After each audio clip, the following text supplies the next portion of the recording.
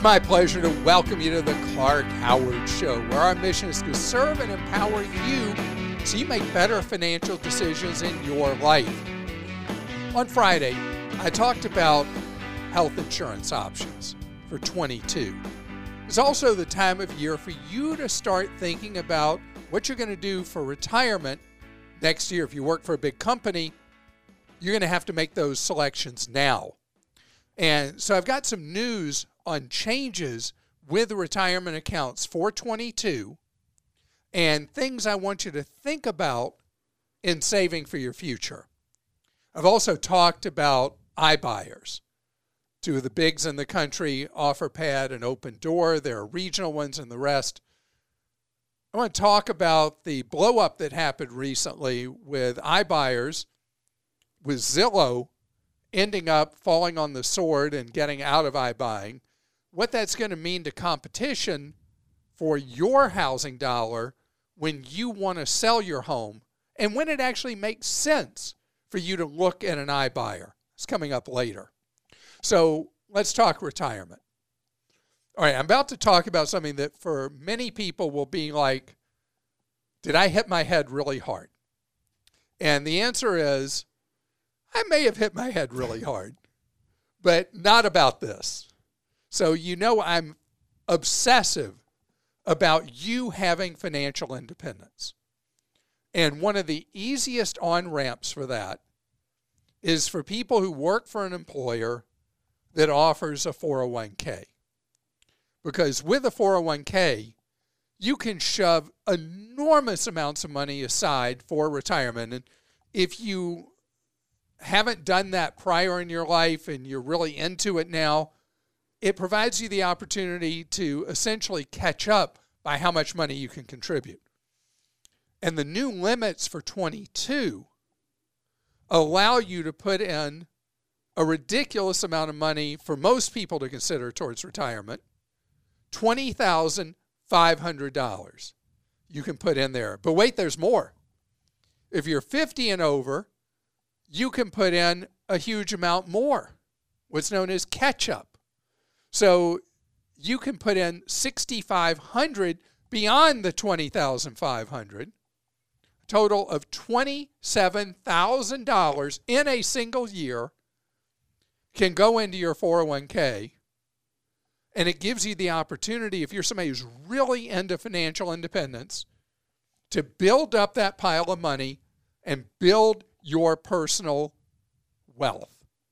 And I'm going to use that word wealth because someone who's putting in that kind of money year after year after year and diversifying that money is going to end up wealthy. Now, then you've got the option at most employers, not all, of doing a Roth 401k or a traditional 401k. A Roth 401k, you put money in after tax, but then all through your working career, it grows tax-free. And then in retirement, what you've contributed and what it's earned, you spend it tax-free. The alternative with a traditional 401k that most people are familiar with is you get an upfront tax deduction, but the entire account becomes a ticking tax time bomb, because when you retire, every last penny in that 401k, everything you contributed, everything it earns over the decades, subject to whatever the current rate of taxes might be. Now, we are in an unusually low cycle for tax rates in the United States. They are really, really favorable to income earners. And the most favorable I can recall pretty much in my lifetime, except for a time period in the late 1980s. But they're still really good now. But as happened after the late 80s, tax rates over time rose. And when they hit a low level like they are now, the odds favor that tax rates will rise in the future, which gives a big advantage to the Roth 401k. But here's the bigger advantage to the Roth 401k. And this is where I proved myself to be not a nice person. I want you to contribute. If you're a max contributor, I want you to do the Roth version of the 401k because you're effectively putting in a great deal more money than you would if you're doing the traditional. If you're doing the Roth, you're putting after tax $20,500 or whatever amount you're doing versus doing before tax where the effective amount of money you're actually putting in is typically 25-30% less. Because remember, it's all going to be taxed later. So there's a method to my underhanded madness that effectively I'm getting you to save quite a bit more money to have later in life when I get you to bump up against the max after tax, then bump up against the max before tax. By the way, the Roth limits, again, for Roth IRAs and traditional IRAs, not raised again this year. They're still at $6,000 maximum. Congress needs to do something about that. It is ridiculous that the roughly half of people who work for employers that don't offer retirement accounts are boxed in at $6,000 they can save per year for retirement. But people who work typically for larger employers, they're allowed to put in $20,500. That disparity needs to be fixed. I did say they raised the income limits for the Roths, though. That is true. That is true. So they inflation adjusted. Think about that, the craziness. So they said, yeah, costs have gone up. So we're raising the amount of money you can earn and still be eligible for a Roth, but we're going to keep the cap on the Roth at $6,000 because we hate the Roth. Why do they hate the Roth? Because they know that over time it's to your advantage to be in a Roth IRA where the money grows tax-free and you spend it tax-free. All right, I got some questions about investing. This one's from Garrett in Alaska. I'm 36. I opened a Roth 2 years ago and was married shortly after. Last year we filed our taxes jointly, but this year I wanted to try married filing separately. I read if you live together and make over $10,000 a year, as I do, you are not allowed to contribute anything to a Roth IRA. My question is, if I choose to file this way and have already contributed the full $6,000 this year, what penalties will I face or what would happen to that money? So, first of all, the reason the tax code is cruel towards people married filing separately for doing a Roth is they're trying to keep people from gaming the system who might not be eligible for a Roth based on joint family income. But if they strip out their income, suddenly they are. And so that's why they make it almost impossible under married filing separately to contribute to a Roth IRA unless you don't have a retirement plan available to you where you work, which is something a lot of people aren't aware of, that your Roth eligibility is only taken away by income in most cases if you have a retirement plan available to you at your place of work.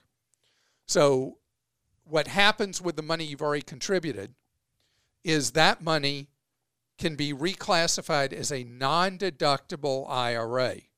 Now, this gets really wonky and complicated, and Congress has talked about taking away this ability to do this, but you can put that $6,000 into a non-deductible IRA, and then there's a procedure they refer to as the Backdoor Roth, which you can find online, where you then immediately reclassify the money later as Roth money.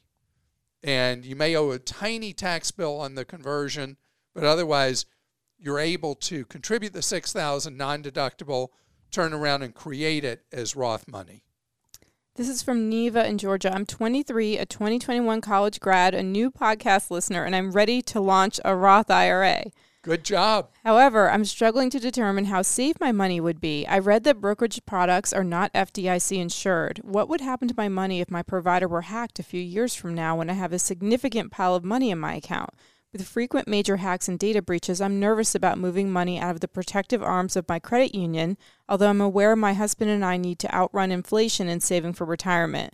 Is one of your 3 favorite discounters safer than the others? How can I proactively maximize the security of my account once I start one? Okay, so I want to tell you at 23, I'm very impressed with the research you've done. I do want to explain, though, that FDIC insurance, which is federally backed, is not about hacking or anything like that. It's about the insolvency of a financial institution. Brokerages have something that is not truly equivalent but sounds similar, the Securities Investors Protection Corporation, SIPC, that protects your assets supposedly. But in neither case does that have anything to do with hacks. So with hacks, banks and credit unions are required by federal law to restore your funds. Brokerages are not required to do so. And it's up to each one what their policy is on that. Of my favorite children, Schwab is the one that has done the most forthright job in stating straight out that they protect all the money in your account from hacks. Vanguard is kind of mealy-mouthed about it and does all this stuff. Well, it depends on what you were doing with your account, blah, blah, blah, blah, blah. And I've not seen a clear policy from Fidelity. The truth is the Congress needs to step up and pass simple legislation that brokerage accounts are protected from hacks just like bank and credit union accounts. As far as investing over the years, you will benefit much more from being in an investment account, and know that the best defense for you against hacks is that you set up two-factor authentication plus whatever will come in the future, and that you check your accounts routinely, regularly, which in my book would be once a month.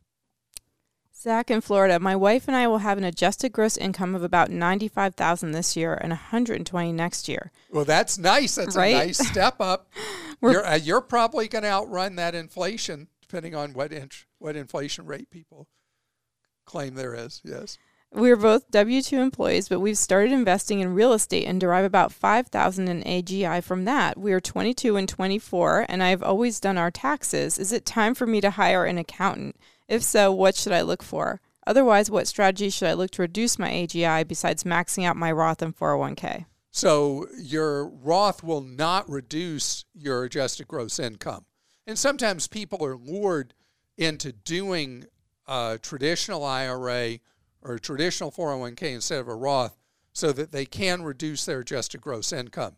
The good news, and I've been talking about how tax rates are, I just talked about that a few minutes ago, how they're unusually low in this historical cycle in the United States. So for you, at the income you're even going to step up to next year, your tax rates are still very, very favorable. You don't need to change how you do retirement accounts because of tax. Going back to your original question, do you need an accountant? So the question is involving your investing in real estate. Are you properly depreciating the property or whatever you're doing, whatever that real estate is? Do you have it on a proper depreciation schedule? Are you taking advantage of the tax benefits you have from owning real estate? If you're like, I don't know how to do that, that would be your answer, that you want an enrolled agent or a CPA who does tax to start working with you. If you, at this point in your life, if you are properly accounting for the full tax advantages of the real estate you're involved in, you're probably fine for now continuing to do your own taxes. And speaking of real estate, straight ahead, Zillow, wow. I mean, Zillow blew it to a great cost to the company and impact potentially on you as a home buyer or home seller. I'm going to fill you in on what Zillow was doing in iBuying and how iBuying affects your sale of your own home. That's coming up. For the last 5 years, I've been very excited by something that has been appearing more and more in the real estate market. It's known as iBuyers. It's where instead of you listing your home that you're selling the traditional way, where you interview agents, you try to come up with what a price should be on your home, you have to deal with open houses, don't know how soon your house will sell, how long it will take. iBuyers take that surprise element away from you by making you an offer for your home. And they then will typically send an inspector to check out to see if your home is worse than they expect, better than they expect. And then they'll stick with their original offer. They may adjust it down or up based on what the inspection does, more often down a little. And this is a great way for a home seller to have more control over the selling process. You'll take less money for your home, typically not a lot less, but you'll take less money for your home, and you get to pick when you move out. You don't have to have any disruptions in your life. You move when you want, they just give you a check. And the two fastest growing players in this nationally are OfferPad and Open Door. There are also a number of regional players that have popped up in particularly the South and the West that are also offering iBuying. They're either offering straight out iBuying, or they're offering you a set price that they take your listing. If they don't sell your home in a period of time, typically 60 days, you then are able to have them buy the home for the pre-approved, pre-agreed to price. Now, I wanted to share with you what are the biggest iBuyer markets in the United States, and you'll see how heavily they are in the South and the West. Number one, Atlanta, followed by Phoenix, Dallas, Charlotte, Houston, Tampa, Orlando, Vegas, and Jacksonville. In fact, I'm looking through the whole list. This is a list that, ironically enough, was put out by Zillow earlier this year. There's not a single market outside the South or the West where iBuying is going on. And why is that? I ask you why. Krista, do you know why? No. I bet you do, if you think about it. The reason is where you grew up, where you went to college in New England. How long have those houses been sitting there for the most part? Oh, forever. Forever. And they're individual. They're not like, it's not like developments in the South and the West where you have these big publicly traded builders that will buy up hundreds or even into the thousands of acres, and they put down a zillion homes that come in 4 to 6 different styles, maybe a little bit different exterior finishes.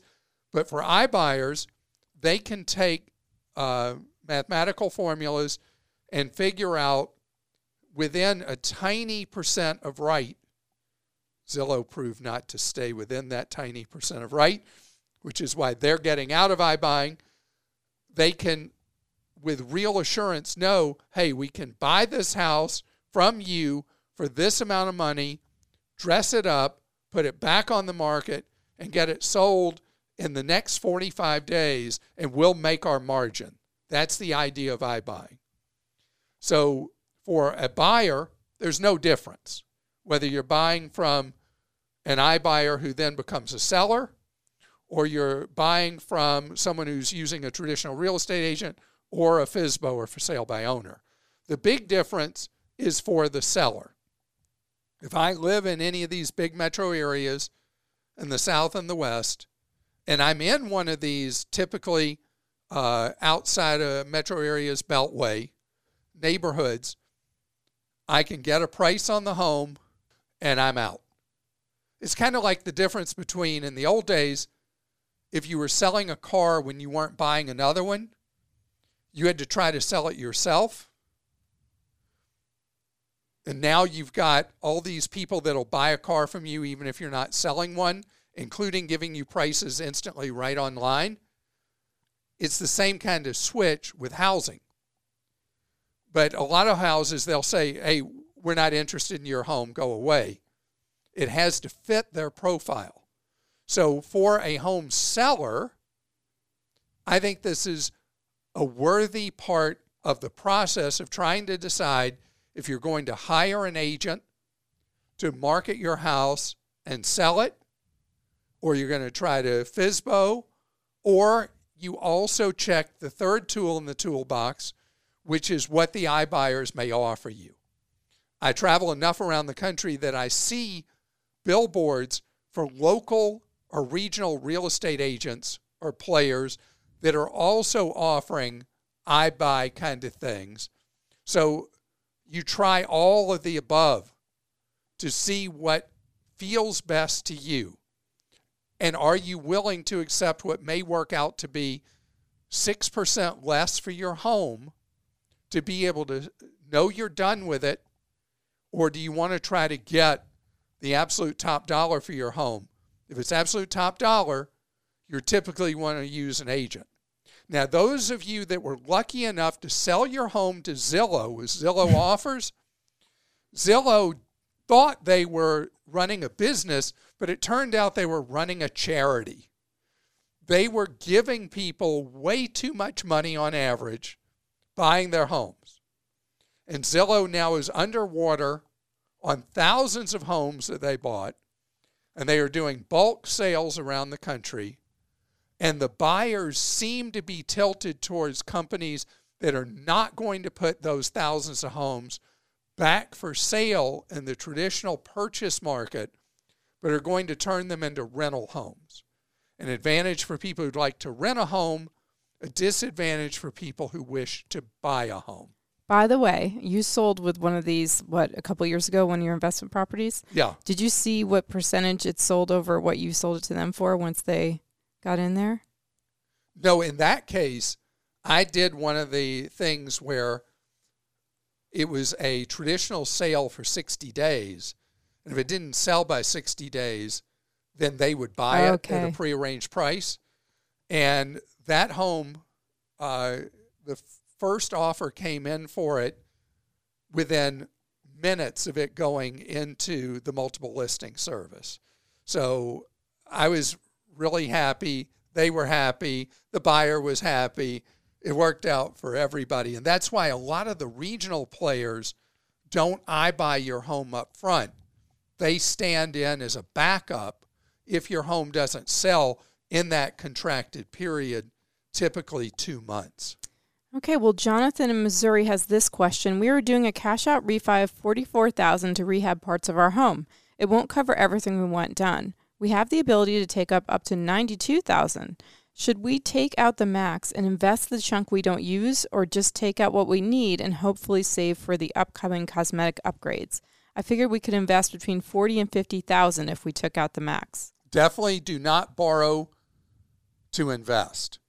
Take the money you need to do the improvements to your home and avoid the temptation of trying to get a leveraged score investing. I'm very nervous about people, particularly with where stock markets are in the United States in particular. Borrowing money in order to invest is too high a risk right now. I don't like it normally anyway, but especially right now. This is from Liz in Alabama. My husband drove through our garage door and all the way to the back garage wall when his foot slipped off the brake and onto the gas pedal. All right, Liz. Okay. Have fun at your husband's expense a little bit. He's fine. But know that this happens a lot, that it's not at all unusual. Guilty. What have you done? Did you drive through your garage door? Not closed? Through it. When it's been closed and I've thought I opened it and I'm back out of the garage. I've actually done that a couple of times when I've been in a rush and I've just backed into the garage door, and I've done all sorts of stuff. So one time I was backing into our garage, and the garage door decided after it had opened to close again and went bam to the roof of my car. And my family thought that was really funny. And you know what? They still tease me about that. Well, Liz says, fortunately, her husband is fine. However, their insurance company told us it would automatically total the car, a 2003 Lexus SC430 convertible with 260,000 miles, because the paint job is worth more than the car. The car needs to be repainted, and the front has minor damage. We have not finalized the claim, nor have we received a quote yet. We wanted time to be smart about dealing with our insurance company before committing. This is a fun, attractive, sporty little car, and we enjoy having it. How can we make sure we don't get ripped off in the process? Should we repair it and then sell it? There's a market for these high-performance convertibles. Your sage advice is greatly appreciated. Yeah, those older Lexus Sport Coupes have a significant following in the country among people who love sports coupes of different brands, and that one has a significant following. So the insurance company wants to total it out. You can potentially accept some amount of cash from them and buy the vehicle from them, and you repair it, but that has such low miles on it, and I'm sure your husband has really loved that vehicle. If it were me, I would repair it and keep driving it, because it is a rare find. It's a rare vehicle, and what the insurer would pay, what they would say the cost of repainting it is, may be less than what you would have to spend if you do it yourself in the free market. But that's just my opinion, because I know that particular sports coupe, and I know how desirable people find it to be. And Vincent in Illinois says, I followed your link to the best antivirus deals. I had a big company for the antivirus software in the past year. I called them for a better rate, got hung up on once, and told that's the rate and hung up on again. Wow, friendly. I logged into my account, clicked the cancel button, and a chat window popped up. I told them the $104.99 is too much, so they offered me $49.99. The retention department. Okay, Vincent, thank you so much for taking time to tell your story, because whether it's your cell phone company, cable company, internet service, in this case we're talking about an antivirus product, they all treat existing loyal customers like dirt. That's just their business. But when you say you're going to bolt, when you're going to dump them, you end up with a retention specialist who's given the authority to offer you a sweetened deal to keep you. Disloyal customers are always better rewarded than loyal customers in modern American business. It's just the way it works. So I asked you at the beginning to review us. And I want to thank Apple Podcast user Haiku5. I think it's Haiku5. Haiku5, sorry, for this recent review you posted on Apple Podcasts. When I was growing up, my dad was always a huge fan of Clark, still is to this day. I've heard Clark's voice all through my childhood. Sorry about that. Well, now I'm in my 40s, and I listen to podcasts more than I listen to music. So you become your father, is what you're telling me. I've found Clark's podcast to be just about the most refreshing thing, short of a bottle of chilled Pedialyte. Really? It's like having a sit-down with the Bob Ross of finance or the Mr. Rogers of money. Clark just seems like such a wholesome fellow. He is. And in this day and age, I think we'd use a lot more of that. Thanks, Clark, for pretty much being a nerdy uncle that I grew up with. I can now relate to in my adult years. It would be better if I took my glasses off. It won't be as nerdy. And thank you for your Clark Sinks segments, wherein you demonstrate true humility and a genuine dedication to education. I think that's one of the most profound and enlightening segments of your show. And thank you for all those nice words. Haiku5. Haiku5. I'm happy to be your nerdy uncle. Put my glasses back on. And I hope you continue to enjoy the show.